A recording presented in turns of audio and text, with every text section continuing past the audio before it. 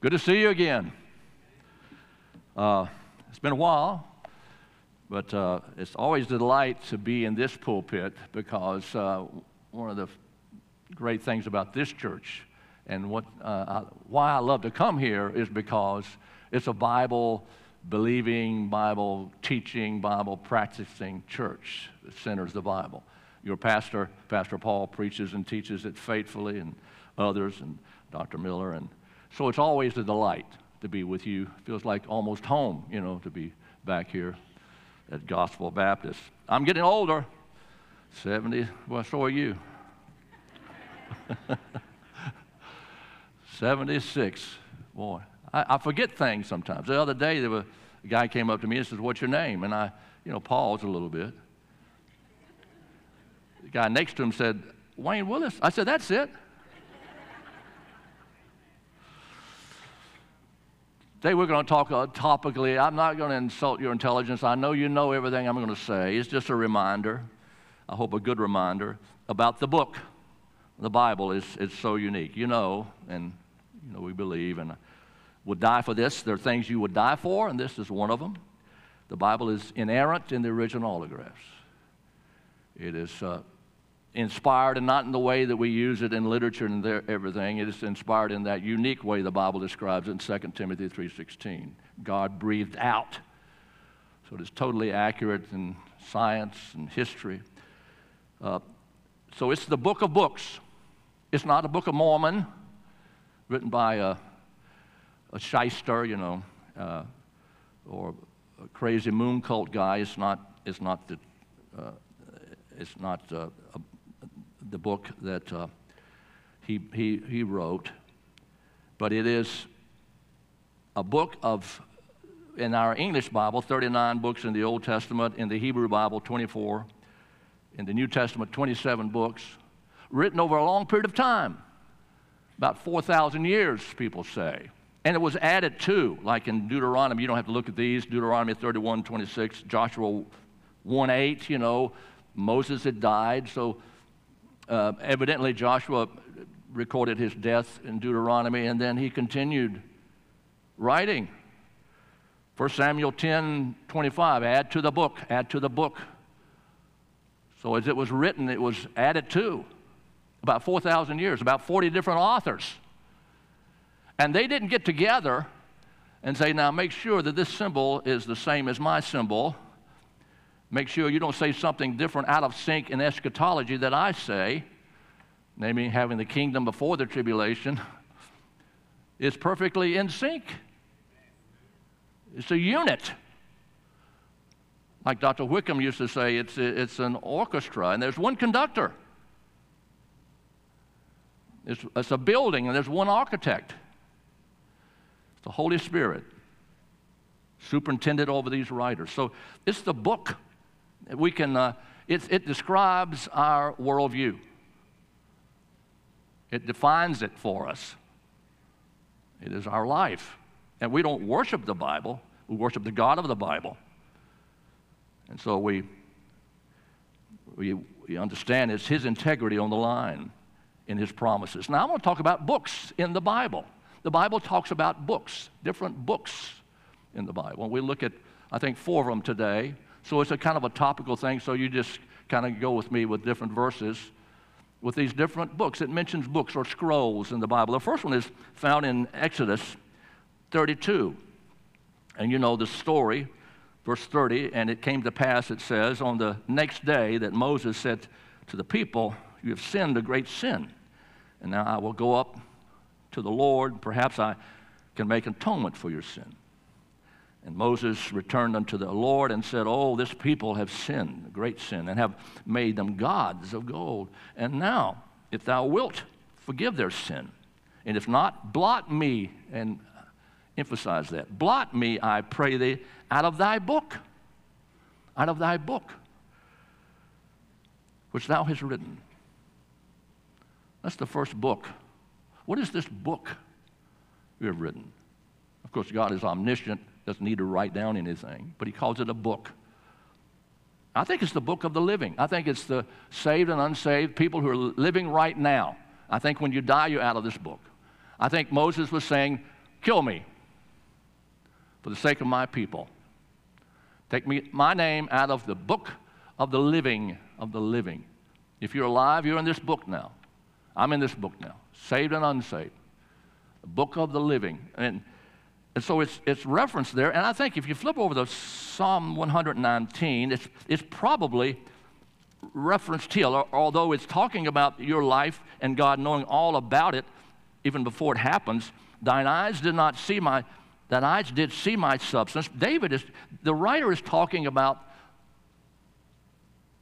the baby in the womb. The womb. He's describing the womb. Thine eyes did see my substance, yet being unformed.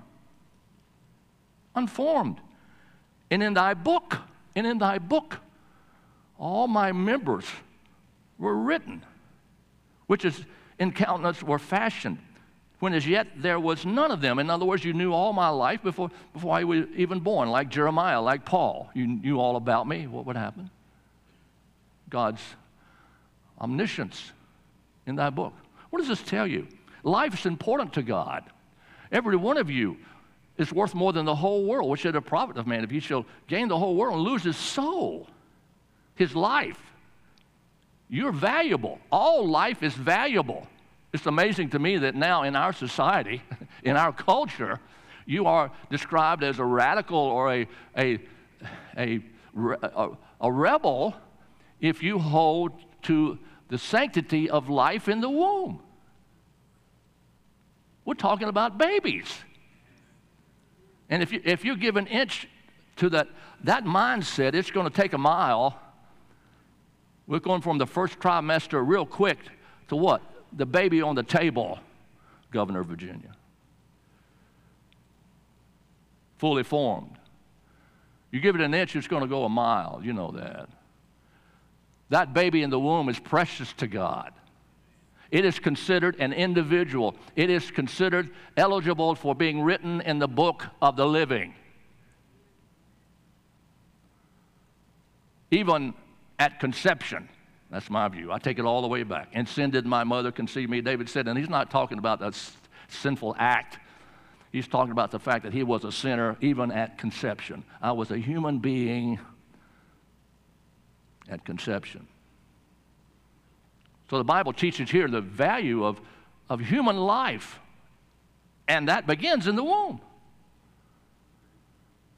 It's also talking about the individual, and I know, and we do make a lot of community, the community of faith, and the one body, as Paul talks about in 1 Corinthians, you know. That's true. But also there's an emphasis on the individual in the Bible. That one person, your grandmother, your grandfather cannot save you. There's no group salvation. There's no corporate salvation. It's an individual thing. It's an individual decision. So the emphasis is on the individual by this book, the book of the living. Like Nicodemus, John 3. Like the woman at the well, John 4. Like Zacchaeus. Like the woman who pressed through the mob to even touch the hem of his garment. That individual.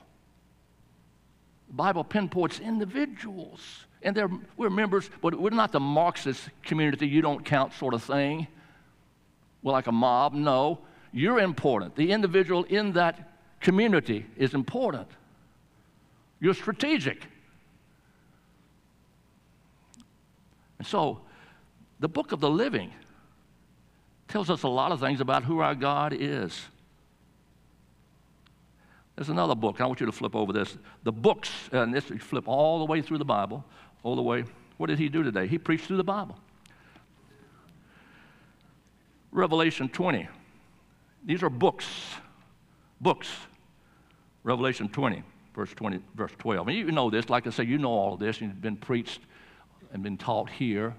It was the great white throne judgment, the mega throne, just a different word than bema. You know, bema in 2 Corinthians 5:10, and it's not a tribunal where you just get rewards for works, and there's a difference between the judgment seat of Christ, and you know that, and the bema, the mega throne that comes after the kingdom on earth, and this is the judgment of all the lost of all the ages. Hell and death delivered it up. They were standing there. And who's on the throne? Well, Jesus said in John 5, the Father has committed all judgment to him. It's Christ on the throne. Not the Father, it's Christ sitting on the throne. And so the books were open. It says the books, verse 12, were open. What are these books? Books. They're deeds. The text tells us. These are the books of deeds. Works are open. And I do believe, and I think the Bible is obvious, there are degrees of punishment. You have the passages in Matthew 11.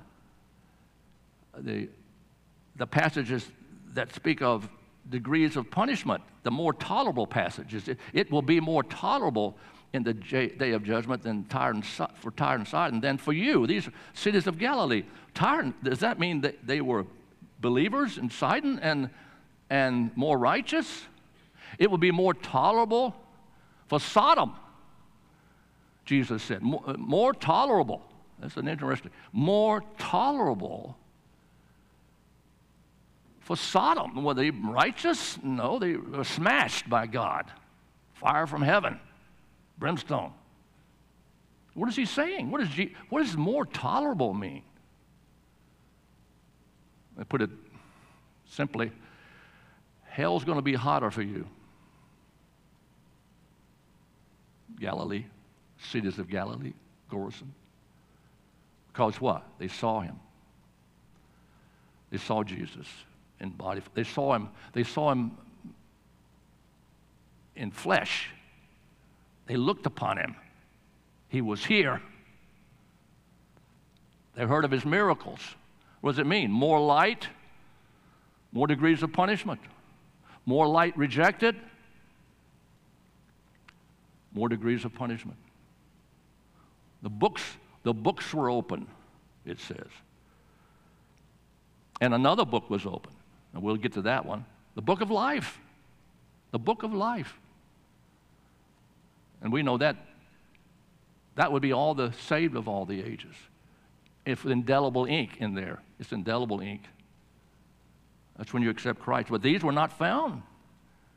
They were judged according, the Bible says, according to their works. And we know the answer to that. Again, I'm not insulting your intelligence. For by grace are you saved through faith, and that not of yourselves. It's the gift of God, not of what?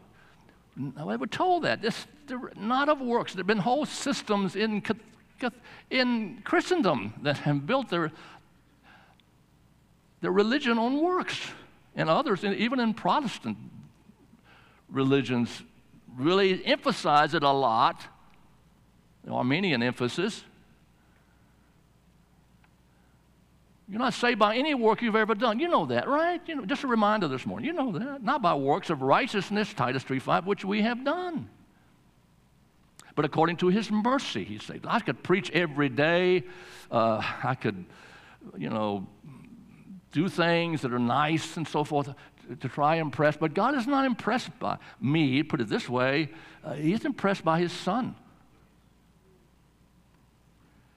And everything I am or have or shall be is because I'm in his Son. I have been given the righteousness of God, not my righteousness. Get this straight, Romans. It's in Romans.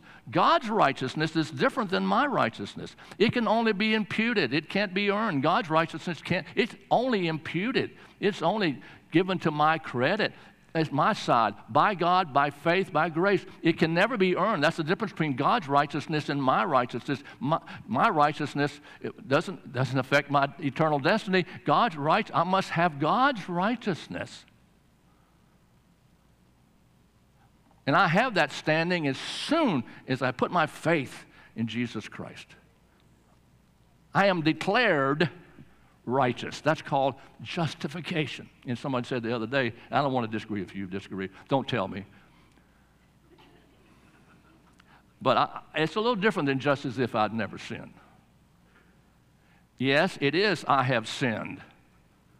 And I am unworthy. And I've been declared not on the basis of anything I've ever done or any improvement, on the basis of God's mercy, by his grace, then declared righteous even though I am not.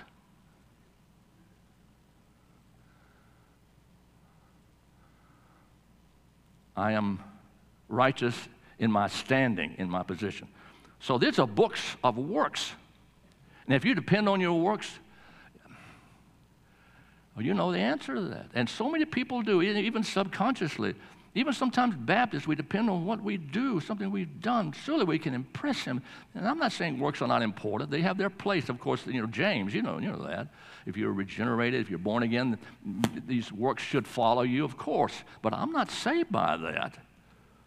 That's why I can preach to a person on his deathbed or her deathbed to accept Christ, and they can reach out with the hands of their heart, and in that instant, before they slip into eternity, my belief is they can be born again. Instantaneous. That's my belief. So it's the book of the living, the books of works, the books. And then this book in another Revelation, don't have to go as far, Revelation 5. This is a beautiful scene. You know the outline of Revelation.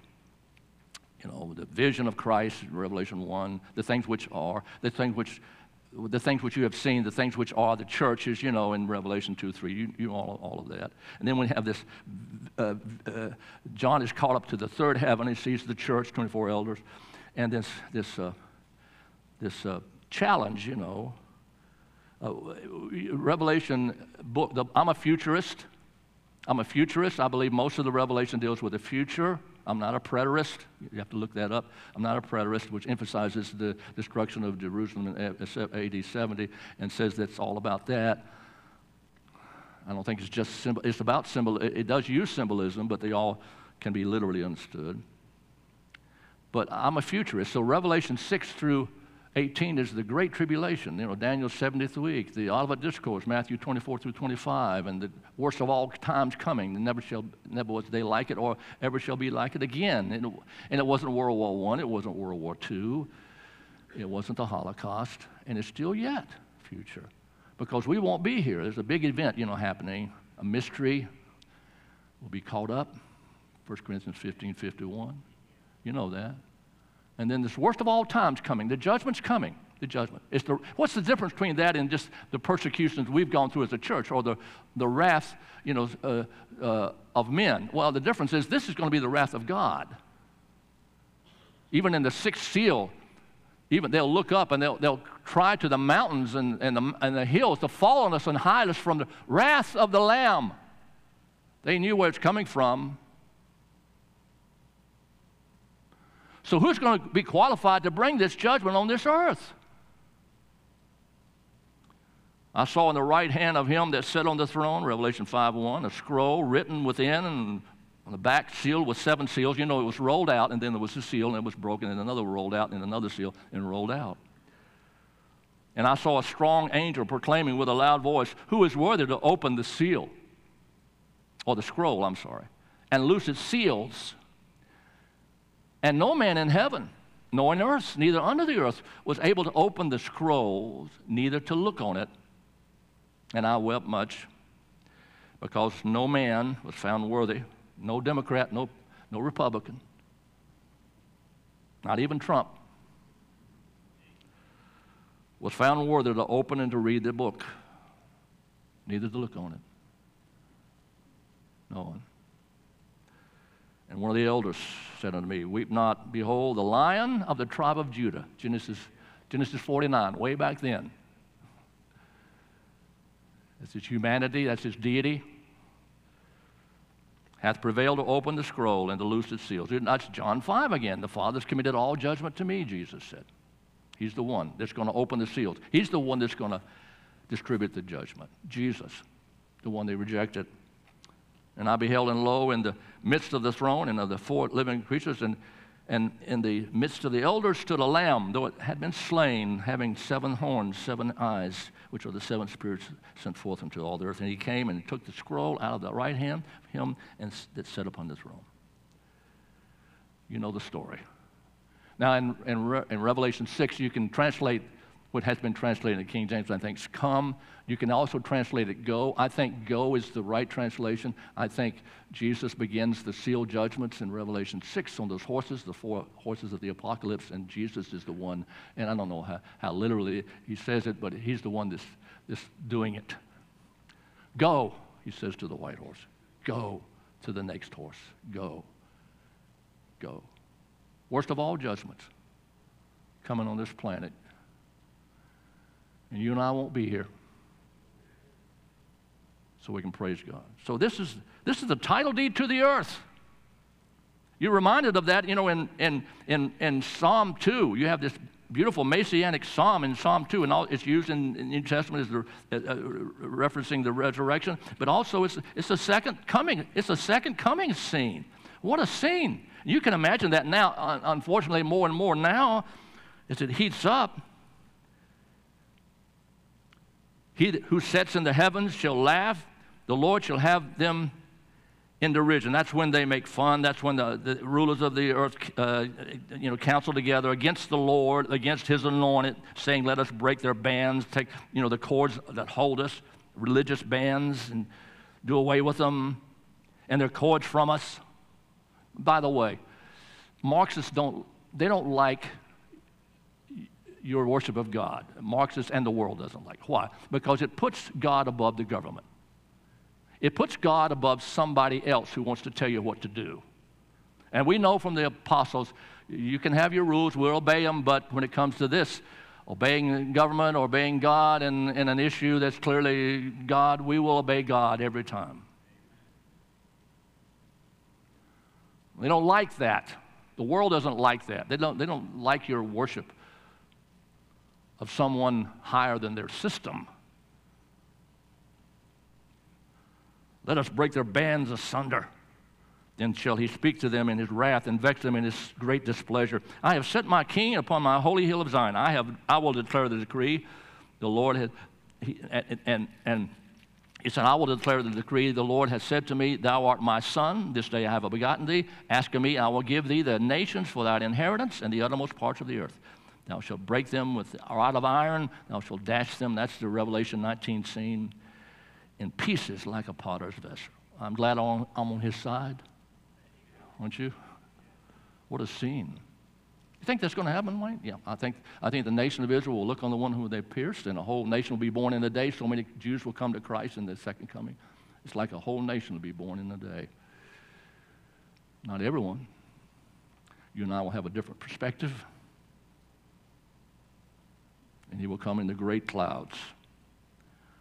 That's the book, the title deed to the earth, the scroll that He took, that He unravels, beginning in Revelation 6, going through 18, culminating in Revelation 19, coming on the white horse that's not the counterfeit, speaking. Well, how's He going to do this? He speaks. We can have our missiles and our weaponry. He will speak. That's God. See, God created all things with His mouth, with the breath, the Bible says in Psalms, with His breath. That's what the Bible is. It's God spoke. It's breathed out. The world doesn't understand the supernatural. God speaks and things are. That's the God you serve. You don't have to be intimidated in this world. You're on the right side. You're not losers. I was writing my dissertation, and I was quoting one of the amillennialists. He says they're premillennials or pessimists. I said they haven't read the rest of the story. Read Revelation 19 and 20. How does it end up? We're not pessimists. Then there's this Lamb's Book of the Life. Lamb's Book of Life, Revelation 3:5, just one verse, and there are many verses, but we'll just use that, Revelation 3:5. The Lamb's Book of Life. Now, I was told you'd go to 130, is that correct? 130? Oh.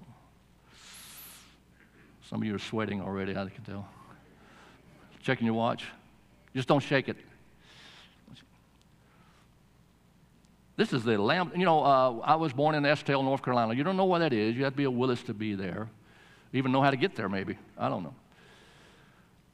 I was born, the house I was born in, I was born in a house. Not too many of us left. I was born in a house, 4-room house, and it's still there. The tree, it's not a memorial, but I remember my mother gave us Bible stories, and one day, and I accepted Christ. I go back to that. I was 7 years old, but I went to that tree and I prayed. It's falling down, but I'm 76. I'm still saved. Grandma's house about 100 yards, and then there was Uncle Bill and Aunt Dot's about another 100 yards. Aunt Virgie over here, that was the community that was raised by that community. We had an oil circulator in the house. You know what that is? Oil circulator, I think that's what they call them, oil circulator. It was one heating unit in the whole house. It was in the kitchen, so everybody would gather around that, And so my sister, Jenny Lee, what a name. It's kind of a southern name, isn't it? Virginia Lee. Wow. Yeah, that's real southern. But Jenny Lee and myself would sing sometimes as little kids. And I don't know why we sung this song, but we heard it somewhere. We was, around that oil circulator. There's a new name written down in glory, and it's mine.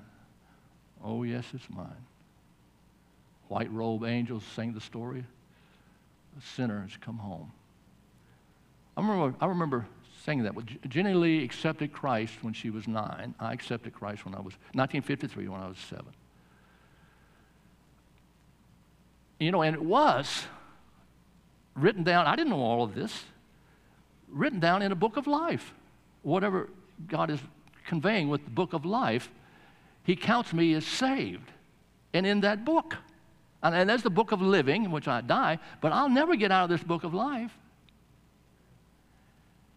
And it's used throughout the Revelation, Revelation 13:8, 17:8, 20 verse 12, and verse 15. Now in Revelation 22, the King James says the book, but I think that's really tree. I think it should be in the original, more reliable manuscripts, tree. But consistently, not counting that verse, consistently, the book of life is written indelibly. You cannot be blotted out.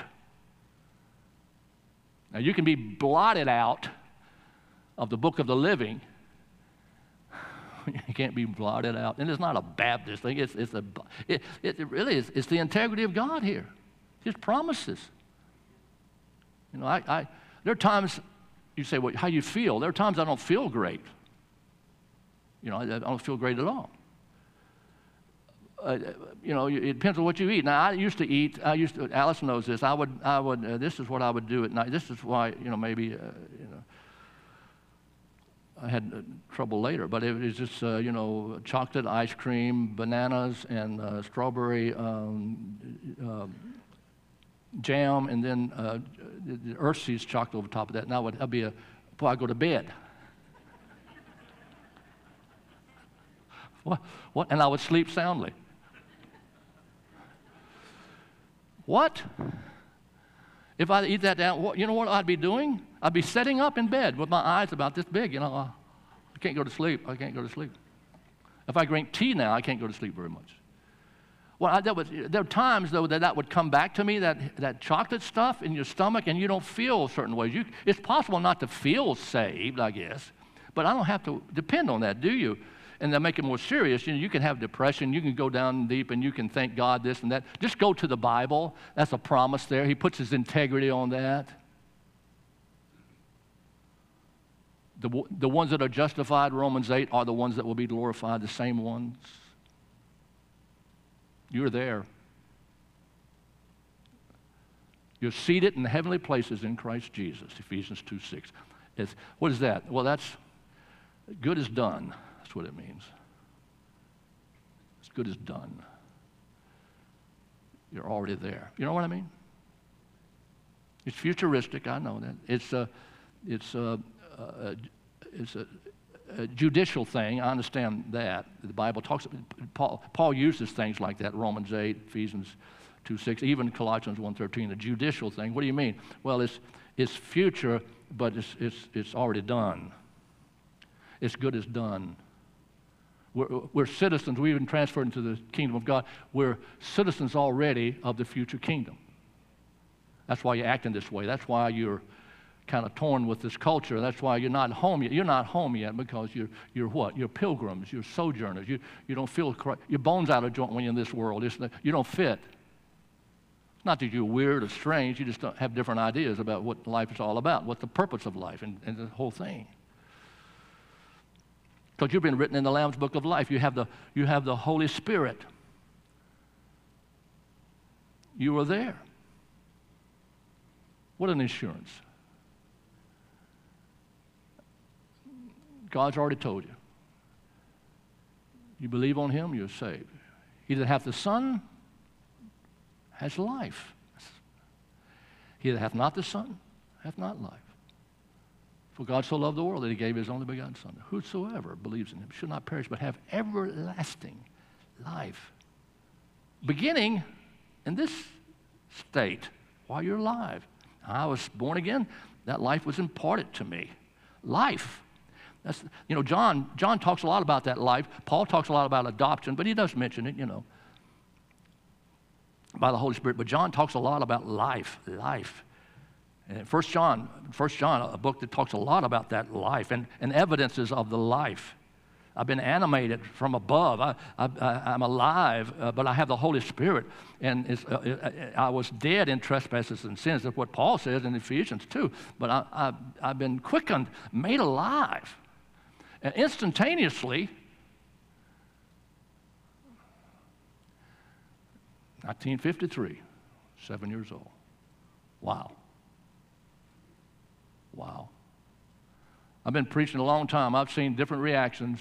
I've seen people just, tears roll down. I've seen people not much reactions at all. I've seen people walk down the aisle. So Scotty Fox, who had a big old chopper, who was, I heard him. I didn't see that this would happen. I came just after he was saved, but people tell me he had a big old chopper. He sold drugs. Big old Scotty Fox. Remember Scotty Fox? Looked like he was 7 feet tall. He was probably about 6'7", something like that. Walked down the aisle, and all this tattoos except Christ. I've heard of it. I've seen it. I was his pastor for a long time, so I know his testimony. But it doesn't matter how you react, tears or no tears. If you put your faith in Christ, genuine faith, God does the rest. Faith is mentioned 135 times in the New Testament as the sole condition for salvation, and that's not by accident. 135 times. Louis Perry Schaeffer lists those times in his systematic theology. By faith alone. Isn't that something? What does that say to you? It's all God. It's all God. And that's the way he wants it.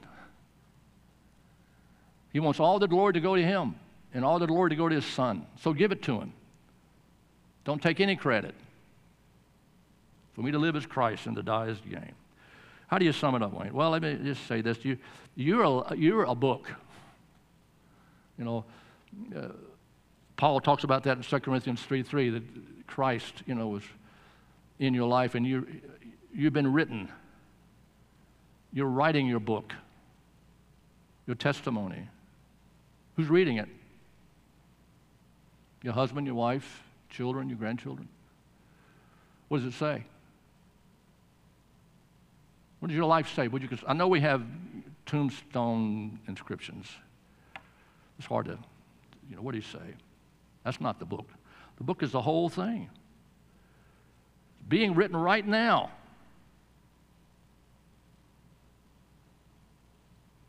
It's your worldview, what you think about things.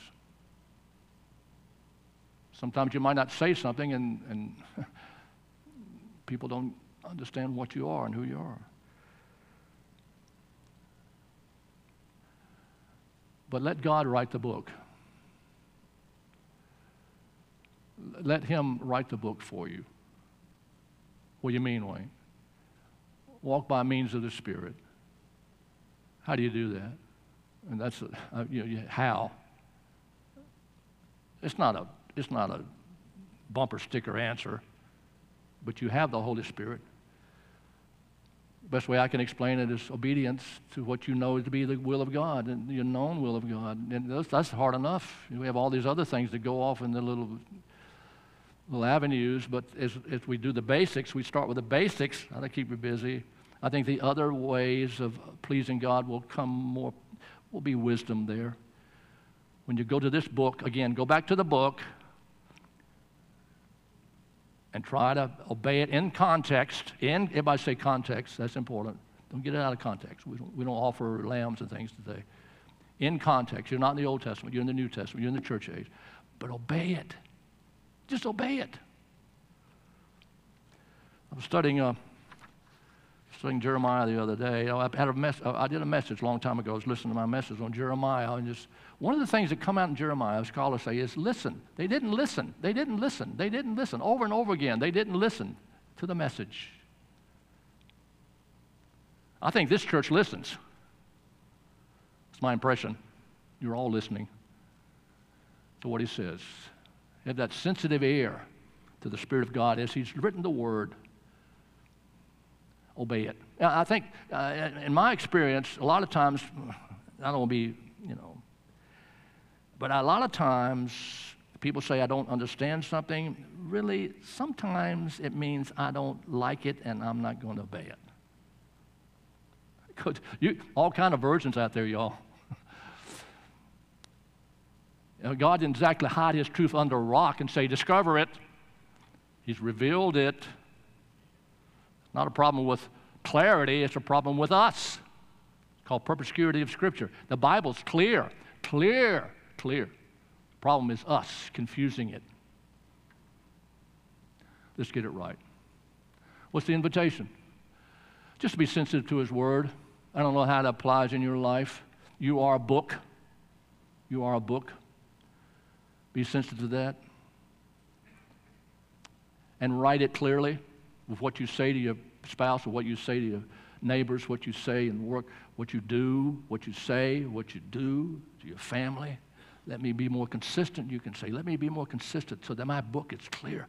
My book is clear, clearly written by the hand of God, more and more. Let's go to him in prayer. Thank you, Father, for your word. We thank you for the clarity. We thank you for the issues you bring out in it. Help us to make it our worldview, even though at times even Christians have a hard time of being molded by it. Help us to be in it. Thank you for this church, the church of the book that is taught here, is believed here, practiced. Not everyone in this place practices it, I know. Has to be, but God,